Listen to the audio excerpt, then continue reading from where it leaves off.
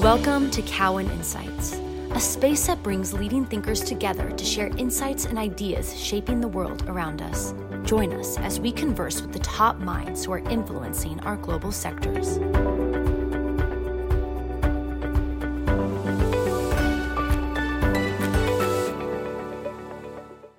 My name's Colby Sinusel, and today we're speaking with Manny Medina, the former founder of Terramark and current chairman of Cyxtera, as part of our Leaders, Legends, Luminaries, and Visionaries podcast series. With that, Manny, thank you for joining me today. Hey, thank you, Colby. It's a great honor for me to be here. I mean, I've known you for many, many years, so it's great for us to be sharing a little bit of our history together.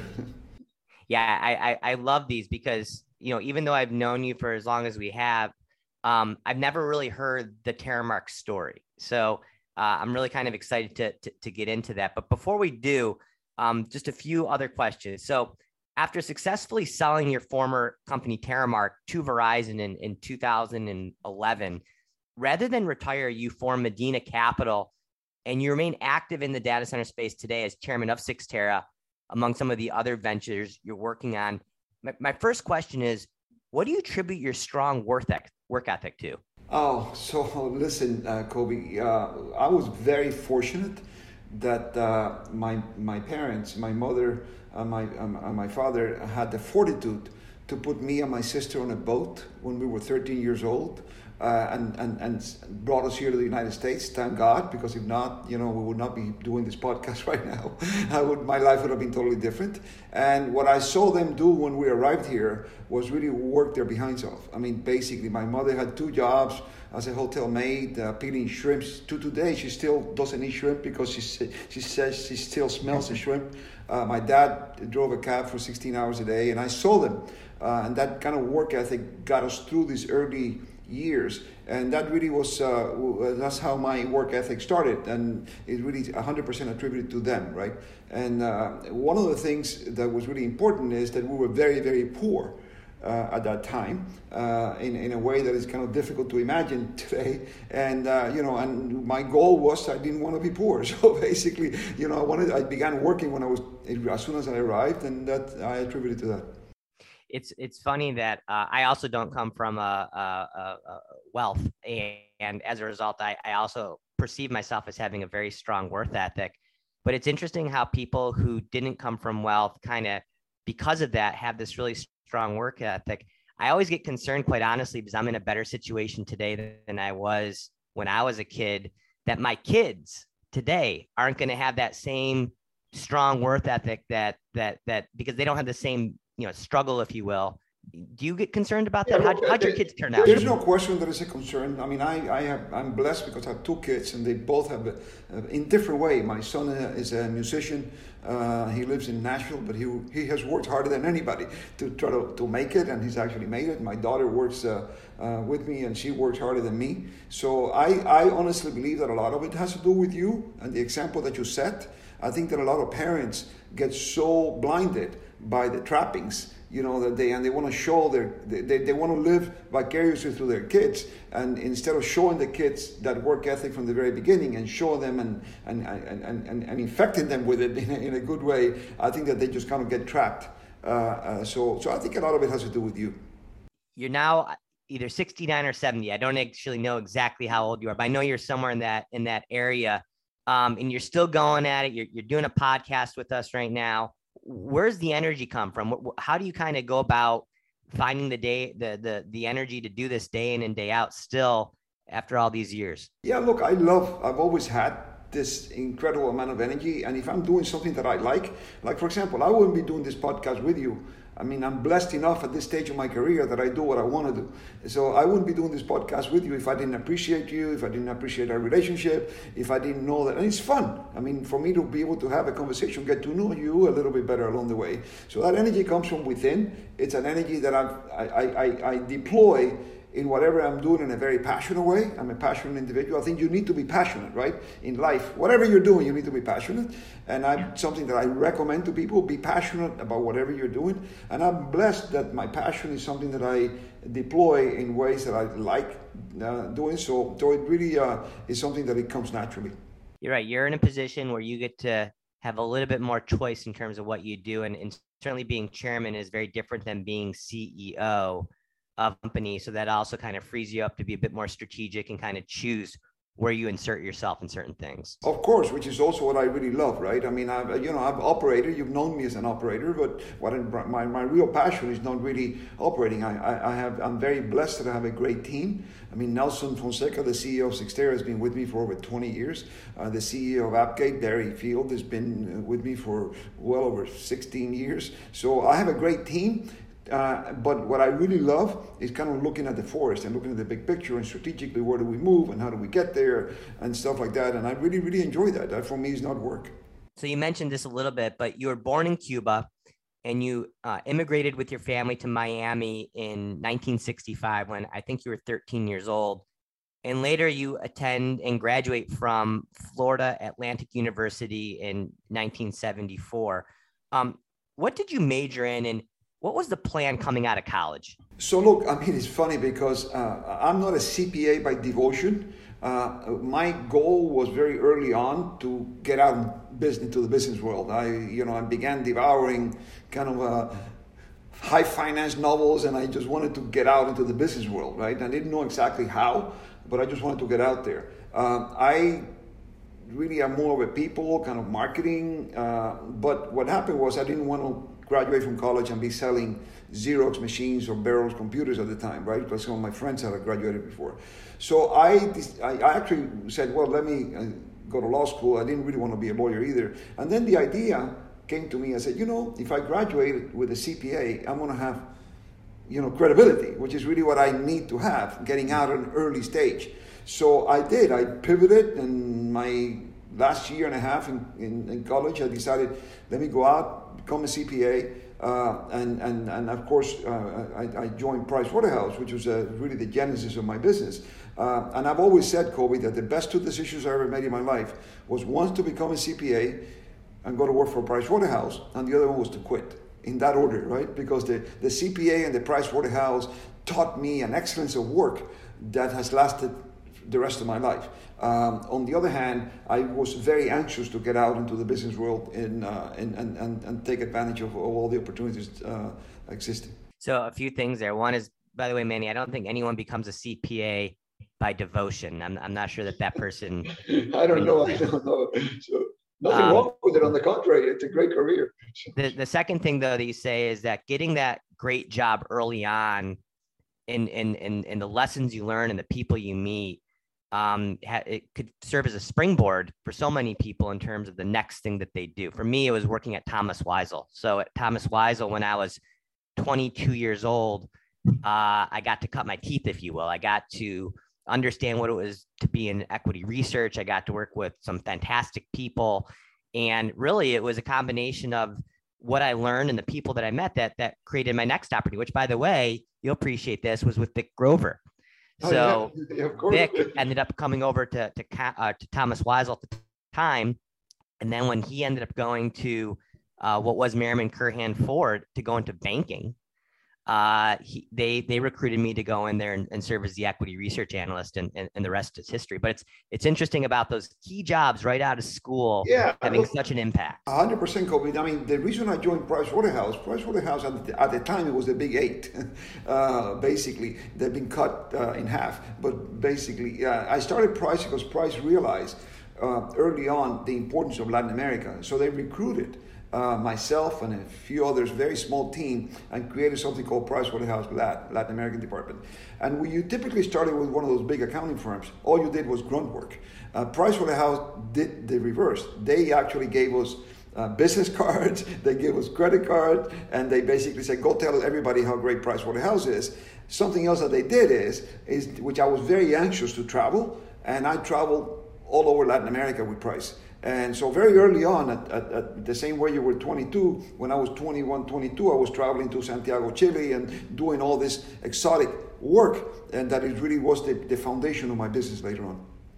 So in the mid to late 70s, you're doing this. And then in 1980, you start a consulting business that you named Terramark, that I believe evolved into a real estate development company. How did you go from Pricewaterhouse to a consulting business, and then that consulting business being focused on real estate development, and kind of like what's the bridge? Yeah, so in the late '70s, when I quit Price, I actually started with a partner of mine. He used to work for Deloitte, a firm. But the focus of the firm, where there was a lot of money, the same way that a lot of money is coming into Miami now, there's been waves of this amount of money coming through the years. And in the late '70s, there was a very, very big wave of money, the petrodollars, there was just all kinds of money, and people investing in real estate.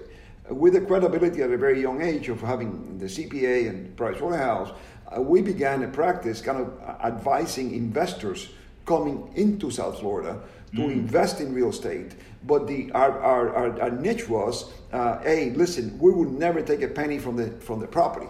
We're going to charge you a fee, but we're going to be your eyes and ears. You live in Santiago, or you live in Peru, or you live in Bogota, but we're going to be your eyes and ears here as a very credible extension of you as a CPA. That was the genesis of the business. The business flourished. I had a lot of contacts by then. And of course, the vast majority of it was buying real estate, and taught us the real estate business.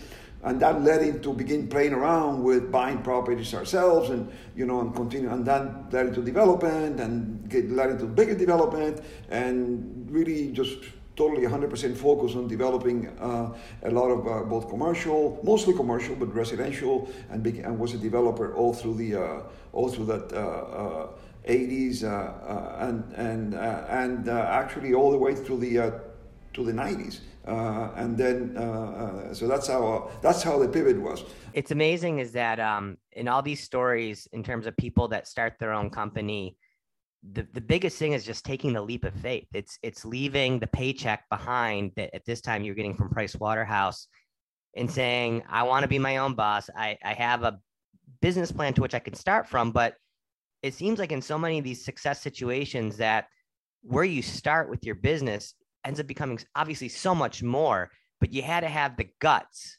to just go out there. And I guess my question to you then is, what's the advice you would have for anyone who wants to start their own business today? Do you think that that's the best way to being successful, or, just your thoughts on Look, I mean, I have a duty, so I spend a lot of time talking to young kids today, kind of about to graduate, get their MBAs, about this, about everybody at the end of the day, and the one thing that they all ask is, what's the secret, right? What's the secret, and then how did you do it, and how do you do it? Something that I want to know the secret too, Manny. Yeah, so I got to tell you, I want to tell you the way I start my conversation with them. There is no secret. That's the disappointment. There is no secret, right? It's like, and the way I say it is, look at the weight loss industry. There are billions of dollars spent every year in the weight loss industry. Is there a secret? No, eat less and exercise more. But basically, it's very difficult to do. What I'm saying is, so what I tell everybody, it's very difficult for you to be tentative about it. I'm not saying that you got to quit your job today, but you're certainly at a point you got to make a strategic decision and say, I'm going to be all in. I just did this for a kid whom I've known since he's 14. He's now 28. He's done a great job, and he was kind of teetering between. He was actually had a huge job with Boston Consulting, but on the side he started a car website, which is now blossomed and boomed. And my decision was, you got to go all in. It's very difficult for you to do this tentative. Now, if you do that, you got to be able to have a very high risk tolerance, because it's risky. You got to be able to know that and have the ability for you to be able to pivot. Because if you and that's really one of the most difficult things. How long do you actually stay on a course? And is there a point that you really become delusional or not? And there's no real secret to it, but you have it inside of you. If you're determined, if you're passionate about it, and and believe in what you're doing, then you need to go for it. Because what's the downside? You're always going to be able to get a job. The downside is not doing it. That really is what I tell them. The downside is, now, it could be not. That doesn't mean that you need to start as a founder of a company. It could be that you're doing that in a bigger organization, on a bigger job, and just kind of succeeding that way. There's nothing wrong with that either. For me, that was never an option, basically. And I do recommend strongly, and I see it today. It's crazy, this whole COVID thing, how the myriad of entrepreneurs that we're dealing with today, particularly as the flood have come down here to Miami, right? So I think you got to be passionate about it. You got to make that jump. You got to take the risk, and you got to realize and say, hey, if the worst happens, am I going to be living under a bridge? The answer is probably no. right? The answer is you're going to be able to do something else. Yeah, you'll figure it out. Have confidence in yourself. So the first 15 years, you largely focus on office development, so called 1980 to the mid 90s. But sometime in the mid 90s, you pivot the business. Can you talk to us about that pivot and what drove it? Yeah, so in the at the end of in the late, something else that you learn from is kind of very difficult times, right? So I've had two periods of very difficult times financially after my career began going like this. At the very late 80s, very early 90s, my financial world came crumbling down because of reasons that had nothing to do with me. Development, by its nature, you're as good as your last deal, right? So basically, and you know, the RTC, there was a lot of financial stuff, and I ended up, I had a very great partner, a Lebanese partner, who was in the Middle East. I ended up, Kuwait was going to be liberated, so I ended up going to the Middle East. I was actually in Saudi Arabia waiting for Kuwait to be liberated. We went to Kuwait immediately after the liberation. And so while I was there in that period, it was a period that for me personally was a very transformational period, not something that I would like to do again, but basically I've always been interested in technology. And in the very early 90s, I began getting fascinated with the internet. Just began getting fascinated while I was there during the period, just when the internet was just beginning to be commercially kind of feasible, right? And I began fascinated by it. By the time I came back, I wanted to play. I've always thought that if you stand in front of waves, you're going to get wet, no matter what happens. So I've tried to, even today, I think about, what is the next wave? I've always thought about that. Rational, what is this wave that is coming? And I just felt inside of me that the internet was going to be this thing that was transformational. So not knowing really a lot about technology at that time, I began by doing what I knew how to do best, which is basically build the infrastructure where the internet sits. And that was my first foray into the internet world in the late 90s. Right?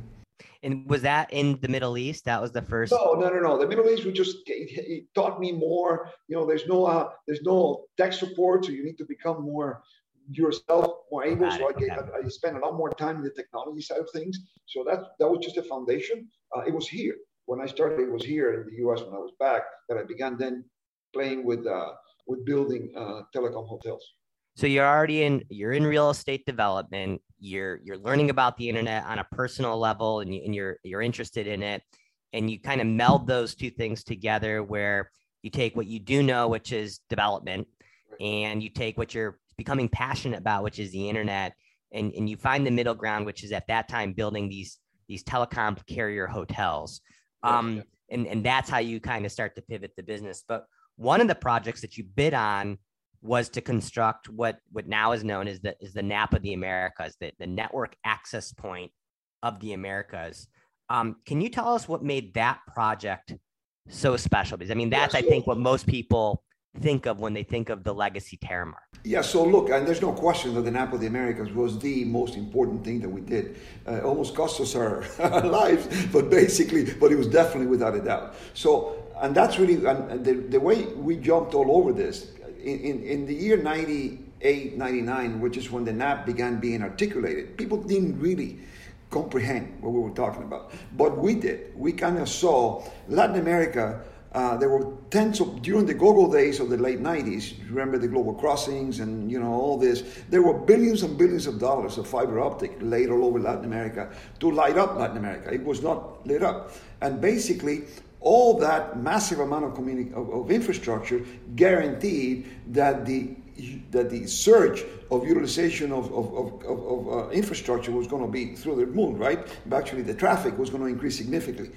So, and that was, it didn't take a genius to figure that out with all the billions of dollars, and you were lighting up all these major capitals that up to that moment didn't have any fiber optic. So it was very difficult at the time for you to exchange traffic. Meaning, if you, like for example, we did a test one time. If you send an email in Panama from the 8th floor of an office building to the 9th floor of the same office building, it would take 17 hops to either Virginia, either Virginia or Chicago, and then come back up to the 9th floor. It was just didn't work. So the industry came together, led by Global Crossing, and said we need a new exchange point. we basically saw the potential of the Napa of the Americas. The analogy that I used to use, Kobe, was, hey, if I had the opportunity to own Miami International Airport in the early 1920s, would I have owned it? Yes, right? So we saw it. Everybody, the industry didn't care because all they really wanted was a neutral exchange point. And in other words, they didn't want a carrier to be the authority. All the other exchange points were controlled at the time by carriers. So we saw this, and I said to myself, you know what? If we're able to win this, and then this is where the Terramark model really started, right? And then at the time, Equinix was already going. But I began to say, if we exchange traffic here, it really makes a lot of sense for you to put your infrastructure here.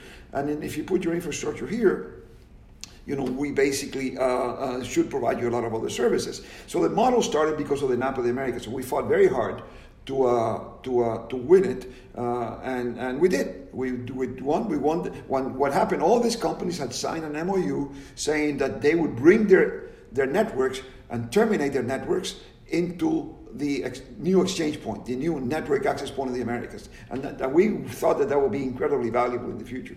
So you end up winning the contract to bid the Napa of the Americas, and I believe that you won that partly in partnership with Telcordia. But the timing is interesting, right? As you're finishing this project in 2001, the world starts to kind of crash around you. The internet bubble bursts. You made reference to this already, but how did you survive? Yeah, so no question about COVID. This is one of the most difficult things that I've ever done. So my CFO at the time, Jose Segura, and myself, we were very 100% convinced that the Napa of the Americas was going to be incredibly valuable, right? Eventually, we just needed to survive this period.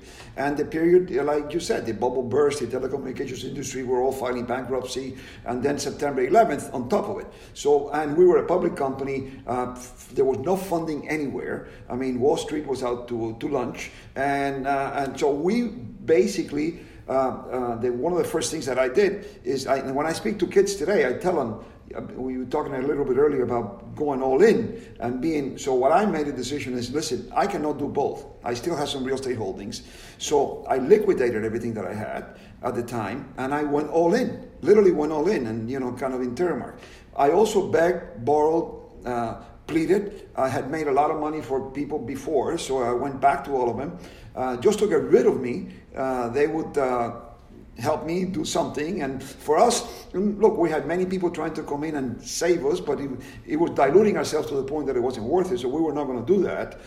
So it was just basically struggling, trying to live week by week. And everybody here, on top of that, we were fighting just this huge, incredible battle with Bell South. And anyway, so it was a matter of whether, when, not if.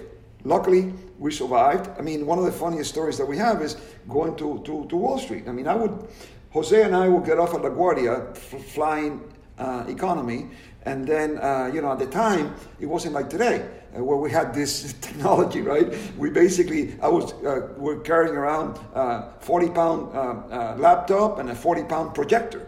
And basically, and we would go and we would literally pitch the cab driver from LaGuardia to anybody that would listen to us. So it was just a very, very, very big struggle. But we just needed to make it because we believed of the value of the NAP. So we just wouldn't give up. This is there are many angles to this story that are funny, and another time I'm happy to share a lot of them, but it would just take too much time. But that's basically what we did. We just wouldn't take no for an answer, and we were determined until we finally were able to come out of it.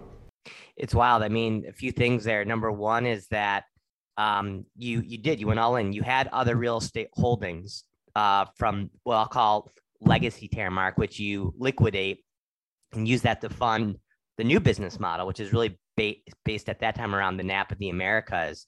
Yes. And secondly, I didn't appreciate you were actually public already, yes. Which creates a whole other set of scrutiny that you're doing this in the public view, which actually makes it much more difficult when you're going through situations like that. So that it was much more difficult, but on the other hand, it helped us because it was very difficult, no question, that aspect of it, because there was certain amount, there are certain people that did believe, and we were able to bring in equity in a public way that we couldn't have borrowed in if we were a private company. And I think funding ourselves private could perhaps would have been even more difficult. So. Oh, interesting. Okay.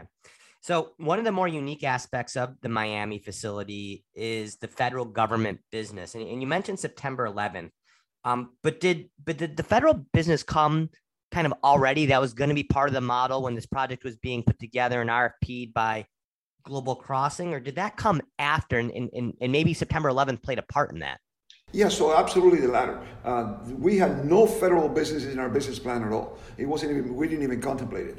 What happened was that as sad as those towers being hit on September 11th, if those planes would have hit just up the street at 60 Hudson, which is the main exchange point, it would have been chaos for the way that the government communicates. Remember, it was very early on. So what happened was the government went out and said, at that point, we already had a very big critical mass of carriers. We already had all kinds of, so the government went out to places like us and said, you know what, we need to distribute our infrastructure because we, the U.S. federal government, can never put ourselves in a position where our infrastructure is so vulnerable that if somebody blows up one of these exchange points, you know, our infrastructure may be secure in a mountain somewhere in Utah, but the traffic is being exchanged in a very vulnerable place. So they basically did the distribution. We, at that point, obviously, that was one of the things that helped us the most, because basically at that point, them coming in, it was very credible for us to have the federal government as a customer, and that helped us with enterprises, and that was a big part of it. So September 11th, as sad as it was, actually was very helpful to us as a company. Oh, interesting. So the business starts to take on a lot of success, and then you make a 10-year run from 2001 until 2011. But then in 2011, you guys elect to sell Terramark to Verizon. And at that time, you're operating 13 data centers, including some other notable ones, such as the facility in Culpeper. Why sell? And conversely, why do you think that Verizon bought it?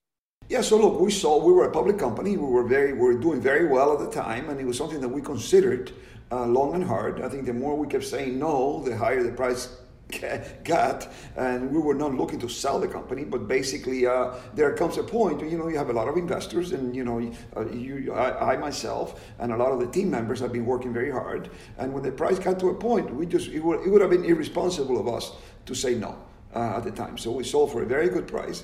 Why did Verizon buy it? I think there were three broad points. First of all is they loved our cloud.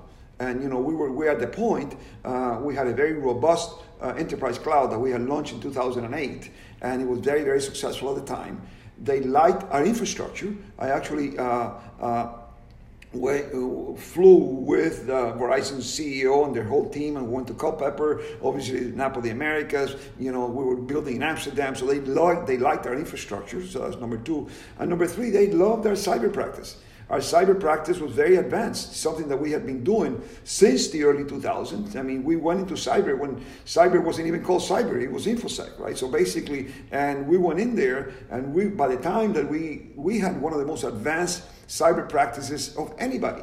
Forget about the data center industry, just basically in the industry. So I think those three factors was the thing that actually got them to really wanting to buy us.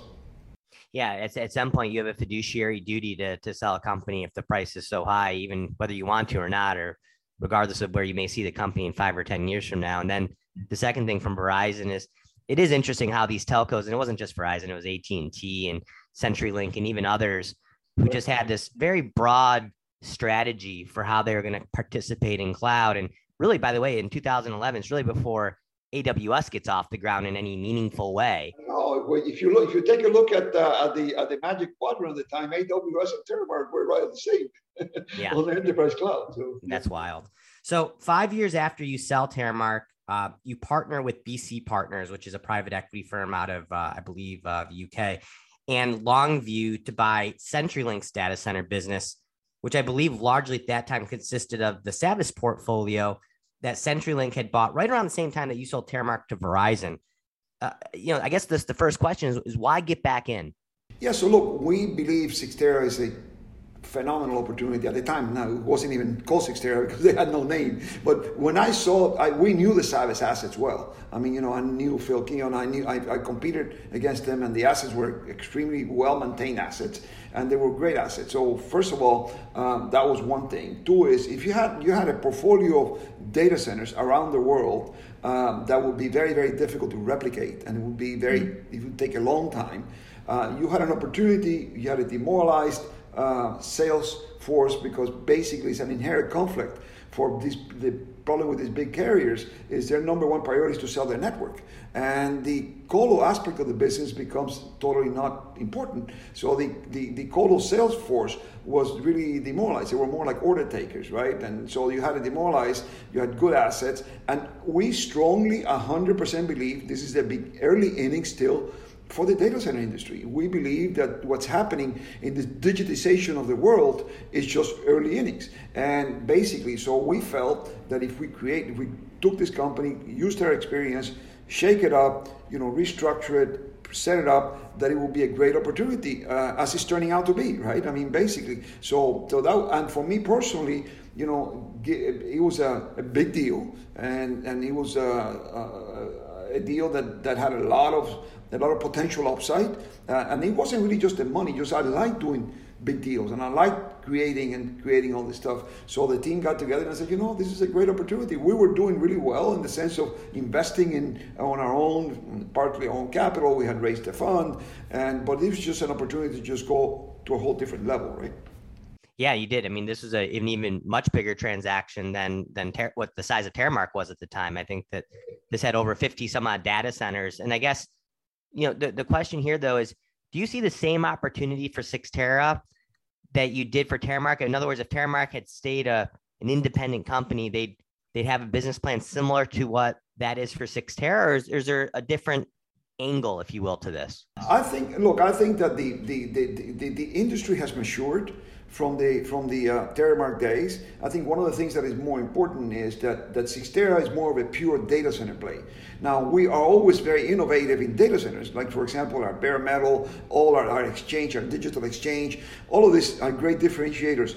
But I believe that Cyxtera is a lot more pure in the sense of everything related to the data center. We don't have the cyber business, we don't have the managed services business, we don't have the hosting, and I believe the industry, that's where the industry is going. And as you digitize the rest of the infrastructure of the world, I think the need for that will continue to grow exponentially, and this is why all our peers, are doing what they're doing, right? So I believe Cyxtera's opportunity is bigger, but in a different way. Yeah, it's interesting is that in Terramark, you mentioned in 2008, you started broadening the product set, getting into more what we'll call generically managed services, and there'd always been some type of security component to what you guys were doing. And even with Cyxtera, there's a bare metal component. And to your point, you look at Equinix with what they refer to as digital infrastructure services, which today is predominantly their bare metal solution. You were ahead of the curve back in 2008 and 9 and 10. And to some degree, what you're seeing with Cyxtera is an extension of that similar strategy to what you started in those later years of Terramark. Yeah, it's 100%. And listen, we started, it's funny when Equinix, which is a great company, by the way, bought their bare metal, they paid $380 million. This is something we created organically. The moment that Cyxtera hadn't even closed yet, we were already working on all this, on our exchange point, etc. Because what it is what we do is we want to be the ones that really facilitate all these large government agencies and enterprises to buy the infrastructure, right, in a way that is seamless. I believe that you're going to see you're seeing it already. Frost & Sullivan in a recent report put that 48% of their customers had already said that they're migrating apps away from the cloud into infrastructure. The cloud right now, particularly as you look at AI and some of these other apps, it doesn't work well. It's not designed for that. I'm not suggesting the cloud is not going to continue to grow, but I do believe that the infrastructure that we're providing with the bare metal and the co-location and the ease of you being able to point and click and consume that with the same ease than you spinning off VMs, I think that'll make it a very, very compelling strategy for us. It's happening right now. For Cyxtera and for our customer base. Well, it'll be exciting to see how Cyxtera progresses going forward. But as we're coming to the conclusion here of our podcast, I need some advice from you. So we're going to start to wind it down a little bit. But Manny, as a sell side analyst, I just lost CoreSite. I lost CyrusOne. I lost QTS earlier this year. You know, you've been a man who's reinvented himself a few different times throughout your career. What's your advice for a sell side analyst who just lost some of his key names? What do I do? Well, listen, to begin with, it's time you launch coverage on us. I mean, you know, you now have all this, you have all this time in your hand. What are you doing, right? So basically, no, but all kidding aside, Colby, look, I talk about this with young folks all the time, and I will tell you, I think there's two broad areas here. I am fascinated by blockchain. I'm fascinated by the opportunity of blockchain. I believe everybody today is a hype cycle, right? You remember the hype cycle of the internet the same way that I did, right? So basically, but I believe there's just so many opportunities of we just early innings. You talk about waves. I mean, every wave this is a major wave that you cannot stop. Right, basically, if you think about what's happening, not just, forget about Bitcoin and whether it's going to be worth 20,000 or 200,000, I don't know. But the blockchain technology itself is revolutionary. And I think it's going to change every aspect of our life, no different than the internet do. So I would be consuming, if I were you, consuming and learning, and and if you were going to leave your sell side, get into a early startup that actually gets into this incredible future that has so many potential, right? The other one is cyber. I believe cyber is the problem of the next 50 years, right? And I believe cyber is one of those the last part of the infrastructure stack. This is why we're also so excited about Appgate. The last part of the infrastructure stack that hadn't really yet changed. And it's today early innings in cyber. I mean, if you see, the Zscalers and the CrowdStrikes of this world, and you see these massive valuations, people say, is it over? I don't know if it's worth X or Y, but I will tell you is that this whole transformation of cyber is something that is really, really, really, really just in early innings as well, right? And so those are two huge opportunities that if you wanted to play, and if I were to suggest to somebody who has technology background, who understands the industry, where would I go if I were myself? This is where I would go, in one of these two areas, right? So. On the blockchain, it's interesting, at our Communications Infrastructure Summit, which we host every August in Boulder, I remember Dan Caruso, I think it was 3 years ago, got up on stage and talked about blockchain and how important it was. And it's interesting, even 3 years ago, that somebody like that was talking about it, and here we are, and it's still very, very new. But so far, all I've done, Manny, is I've opened up a Coinbase account. That's as far as I've gotten. So listen, what I suggest is you open a Coinbase, you open a OKCoin, open blockchain.com, open an account. You can do it with a few $100 each. I would buy a couple of NFTs, and just small. Just begin buy several of the coins. I recommend Algorand. You go to and just become part of this world. Go to some of the seminars. Put yourself in front of the wave. I'm telling you, that is it. You're going to get wet. Look. You think about it. Look in your history, right? Start with the internet, then virtualization. We stood in front of that virtualization. Then the cloud, right? Then mobility, right? So you start. This is just the beginning of the wave. There's two big waves. That is much bigger, and the other wave is cyber. I believe cyber is just a big wave. We've now approached the lightning round. So I'm going to ask you to keep each answer to less than 30 seconds, and I'm not going to follow up with any follow-up questions or wise guy remarks. But my first question, do you think you'll ever want to retire? No, I will never want to retire. I took a break when I saw Terramark, and the first thing I went off the grid. The first thing I really, really realized is that retirement is way overrated, and I don't consider what I'm doing working right now, right? Basically. So no, I'm never going to retire.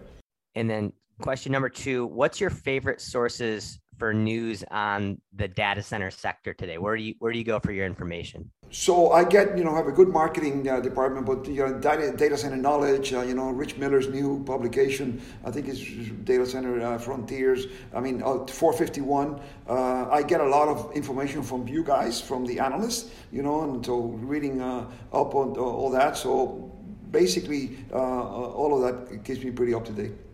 Okay. And my last question, what's a better company, Terramark or Cyxtera? I think they're both great companies in a different way. I think Cyxtera is going to be, right now, we are the third largest data center company, publicly traded data center company in the world.